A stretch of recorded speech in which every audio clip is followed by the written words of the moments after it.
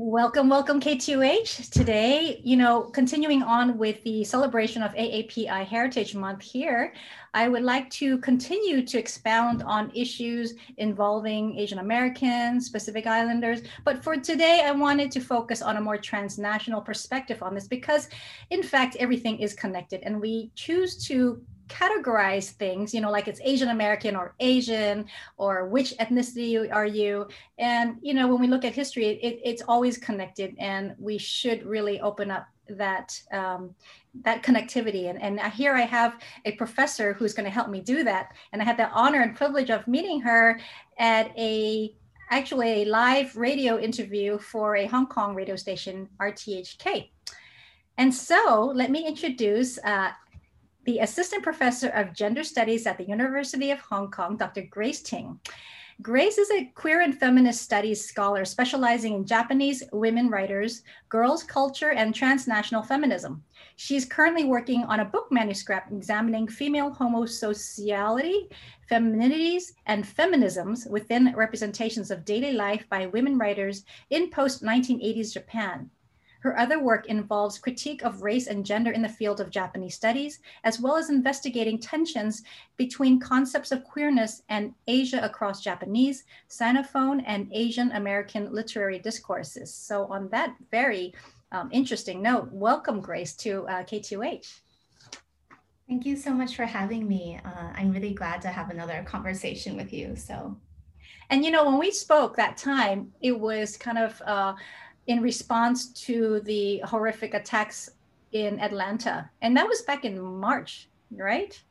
And so it's been a few months, and it feels like it's been a long time since that conversation. I wanted to start with actually addressing that, because it's like, do you think, I know I'm going forward and I wanted to know more about your background, but let me just go back and forth. In light of this Atlanta murder against the Asian women at the massage places, do you feel like it's something, because it's not been in the news again recently, I mean, except for people like you who write about the relevance and the significance of these moments. Do you think it's something, this whole surge of Asian American narratives that's kind of coming out of the woodworks now? Do you think this is a moment that is going to change things going forward forever, or is it just going to fizzle out into just a pocket of time where we were allowed to be visible, and then it's going to go back to the old way, if you know what I'm saying? I really hope that this is a turning point and something happens, right? So on the one hand, I'm thinking, for example, of tweets that I saw by Andrew Yang. Yes. Like, Oh my, there's a lot of criticism on that one. You might want to describe what that was all about. right. So it basically sounded like he was pandering to Jewish Americans in New York City by saying, I'm against like the sort of violence committed by Palestinians towards is towards Israel, or making this type of very inflammatory comment that I think also shows that he is not actually reading real news out there. He's not paying attention to what's happening. But my point is that so on the one hand, right now, I'm still seeing certain types of politics or activism or whatever else, like coming from Asian American communities that I frankly find disturbing. And so like this type of statement by Andrew Yang sort of makes me think, okay, so Asian Americans are just going to slip back into this model minority myth where we're just going to behave and sort of uphold the status quo. But at the same time, I think there's also been a lot of talk about solidarity between Asian and Black communities in different movements in the US, especially when they're feminist and queer. And so this is the type of thing that I have high expectations for. And I hope that, I hope they make some sort of difference in sort of broader difference in how Asian Americans, how we perceive ourselves, and how we are perceived in the US and in other places. Yeah, it's just, and everything is so trigger sensitive. when it comes to racial narratives, even when the Black Lives Matter started, I felt like I wanted to jump on that bandwagon, and because it was my first experience really kind of coming back in to the US after being in Hong Kong for so long, is to be a part of this movement, right? But at the same time, I quickly learned that it wasn't my place as an Asian or Asian American to speak. You can be an ally, you can be there to support, but it wasn't your time to speak. You know what I'm saying? And then, like, in light of the recent violences against Asians, it's almost like, okay, well, now you can speak a little bit, but I'm going to quote you on this article that I thought was really important that you wrote for Medium, is you questioned how much do you have to be injured in order to have the right to ask for change? Can you elaborate on that? Because I think it's such an important question. It's like, now again, we're pitting one minority against the other. You know, we're talking about raising our voices and creating visibility, but at the same time, there's this kind of undercurrent of unending competition for space to be recognized, you know, and to be acknowledged. Yeah, thank you so much. Those are, I think, such like poignant questions that I'm still trying to deal with. But so the Medium piece was actually a class lecture. So it's not, you know, a published piece or anything. It's just something that I uploaded after I taught my class. Huh. So I think the one that you're talking about, I gave this lecture a week after the Atlanta shootings. And I was teaching work by Anne Anlin Chang, who's a very well-known feminist Asian I bought that book Americanist. because of your article. Oh, you did? Yes, ornamentalism, right? Right, exactly. And so I think I think what you quoted me saying was also what I was taking from her, from what she's written, like in online articles and wherever else, or what she said. I also was, you know, attending an online panel that she did. But yeah, I think the past year has been a sort of important time for me to grapple personally with what it means to make space, right? So I also had this moment of confusion or sort of ambivalence when it seemed like during Black Lives Matter, this was not a space for Asians to talk about anti-Asian racism. And I think that this is because, from my perspective as a feminist and queer studies scholar, we're always thinking about like structural problems, right? So if we're talking about like structural, like racism or like misogyny or whatever else, it's not the type of problem that's solved by taking turns. So it's not like, okay, now Black Americans get to speak, and then like Asian Americans have their turn, and then we switch back and forth. So, you know, from a sort of like intellectual perspective, I do think like we need to talk about these things at the same time. Like we need to understand how different types of racism are connected. On the other hand, I also think people have a lot of feelings, right? And so, you know, when I was giving this class lecture, or when I spoke recently on a panel that was about the Atlanta shootings, I was kind of thinking about the people that would be listening to me and the sort of feelings that they might have.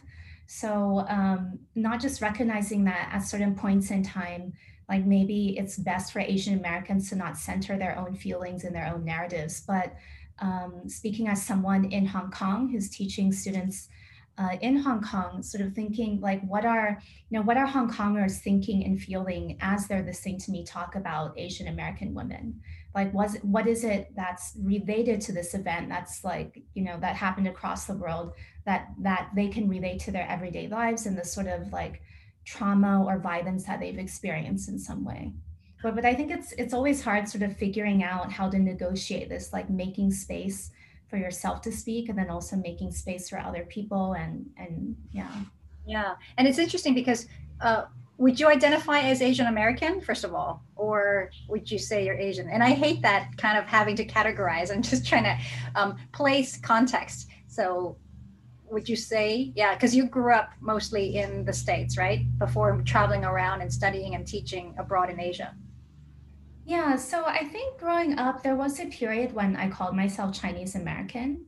And then for various reasons, I started calling myself Taiwanese American instead. Ah, But so I sort of feel like life is, at this point, it's just naturally about going back and forth between these different identities or these different sort of categories, depending on the moment. But recent events really did make me think that sometimes I need to identify a bit more actively as Asian American, partly because in Asia, for example, in Hong Kong, this is actually my first experience being part of a ethnic or racial majority, right? But I didn't grow up this way. This is not really my culture, and so to me, like being in a place like Hong Kong means sometimes I need to actively assert how I am Asian American, and I am not. I am not simply Chinese, right? And I am not the same as the people around me here. When you grew up in the States, were you around predominantly white community, or was it quite a diverse background? Predominantly white. So I grew up in the suburbs in like Ohio Okay, and so very white. Pennsylvania. So I remember in Pennsylvania, there was my family was the only East Asian one in the entire school district. Oh, And then in high school, I think a Chinese Canadian girl moved into our like district, and we saw there was this moment of recognition where I saw her like down the hall, and I was like, "Who is this person?" weird, right? so And, so and yeah, it was very white. Yeah. when you see only white people, do you see yourself as white, or do you not even think about your cultural makeup when you see everybody as white, or Oh does no, that make you feel even more like, yeah, outside? um, and I don't think, I think growing up, because my parents didn't talk about something like racism, so I'm sure that they experienced it, right? But to some extent, this was something that was hidden from me, which I think is a sort of privilege too, right? It wasn't to the extent where it was completely exposed to me when I was a child. But I definitely felt a sort of difference like between me and white Americans. I mean, the other kids would like make fun of my eyes, like talk about how I looked like Pocahontas, make fun of my food and do that type of thing. So Yeah, yeah. Isn't it weird? Like that's kind of like a norm for a lot of Asians growing up in places that are predominantly, white or non-Asian. It's almost like, and nobody talks about it because, and we don't think about it as being a form of racism, or we just stomach it. It's just something that you kind of deal with and grow up and grow out of. And right. now with this new Yeah. consciousness of anti-Asian sentiments, all of a sudden we're linking things like, hey, wait, that wasn't right. With the way that person ching chonged me, that's really rude and unacceptable. It's like before we didn't really have that place or feeling or urge to speak up about it. Yeah, I mean, I think like starting at least in my early 20s, I had some awareness, that these sorts of comments were not good, that they were problematic, but at the same time, it was never my priority to think about them or to deal with them in some way. I think, and when I sort of look back on what I experienced as a kid, I actually just don't remember a lot of it. And so I'm not sure sometimes if the ways that people talked to me or treated me because I was Asian, if they were so normal that I just, it's not something that I would necessarily even notice most of the time because it was so normal, or if it's, a very conscious, or it's sort of my subconscious trying to sort of like erase like this sort of like unpleasant part of my memory because I definitely didn't like it. Like I wasn't Yeah, happy we about know it. it's something not positive, right? But we just don't do anything about it. It's not to a point where you feel like you need to go and defend yourself and beat somebody else up. It's not Right. to that Um, extent. So it's like a very kind of subtle way of making us feel like outsiders. And I had to say, I never really felt that growing up, strangely enough, maybe because I spent half of my time in Hong Kong. But when I was, I went to a very small, privileged, uh, all girls Catholic school for high school. And, there were the couple of us token Asians, but I don't think I felt it the way I hear like most Asians feel it in a typical kind of American school setting. So I can't speak for that. But I wanted to reverse it and ask you how you felt about, when we talk about anti-Black racism, um, so I'm grappling with this in my documentary film, as you know, I'm working on, Right. because there Yeah. are like these terms that I've learned that people have been using in the past, and people still use it now. And again, in light of this so-called awakening of sensitivity towards each other and terms, how terms matter. Did you grow up with terms against Black people that you find now very offensive, that you still hear, or we shouldn't say? I'm just putting it out there. Um, my family is a little bit weird. Like my parents are Christian, like they're very religiously conservative, but it wasn't the sort of family where we would where anyone would use like anti-black, like racist terms.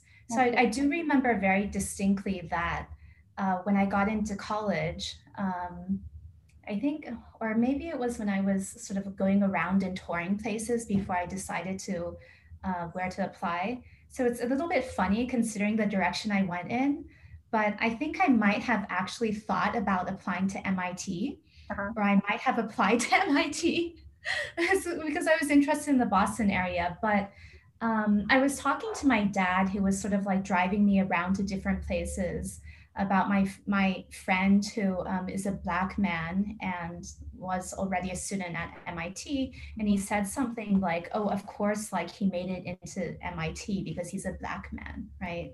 So, or I remember like going to Taiwan, like just because so my parents moved back quite a long time ago, and I, have been going there in the summers for a really long time. And then every once in a while, hearing like a Taiwanese acquaintance or like a Chinese acquaintance just say something randomly like, "Are you actually friends with Black people?" Like Yeah. this type of thing. So this was always very shocking to me. And I think, I'm not sure if I took a strong enough stance. My sort of way of dealing with it at the time was just saying, I don't think it's because he's Black, or yes, of course, like I'm friends with Black people. Is there problem? Do you think there's a problem being Right. friends with them? Or like, Yeah, yeah, but where does it come from? That kind of that discriminating view that Asians have, and this is all kind of perpetuating that Afro-Asian tensions that are kind of really really quite prominent right now. And so that's why I kind of brought it out. And I think there's a lot to think about in how we assume our perspectives, and where does it come from? Like, is it from our older generation, from the parents? Is it a cultural thing? Is it, colorism is a huge deal even in Asia, and we can unpack that too. But I just want yeah. to leave our listeners maybe thinking about where discrimination comes from, and how we position ourselves, and why we have these divisions, and what we can do about it. Let's take a quick break, and we'll come back and talk a little bit more about that.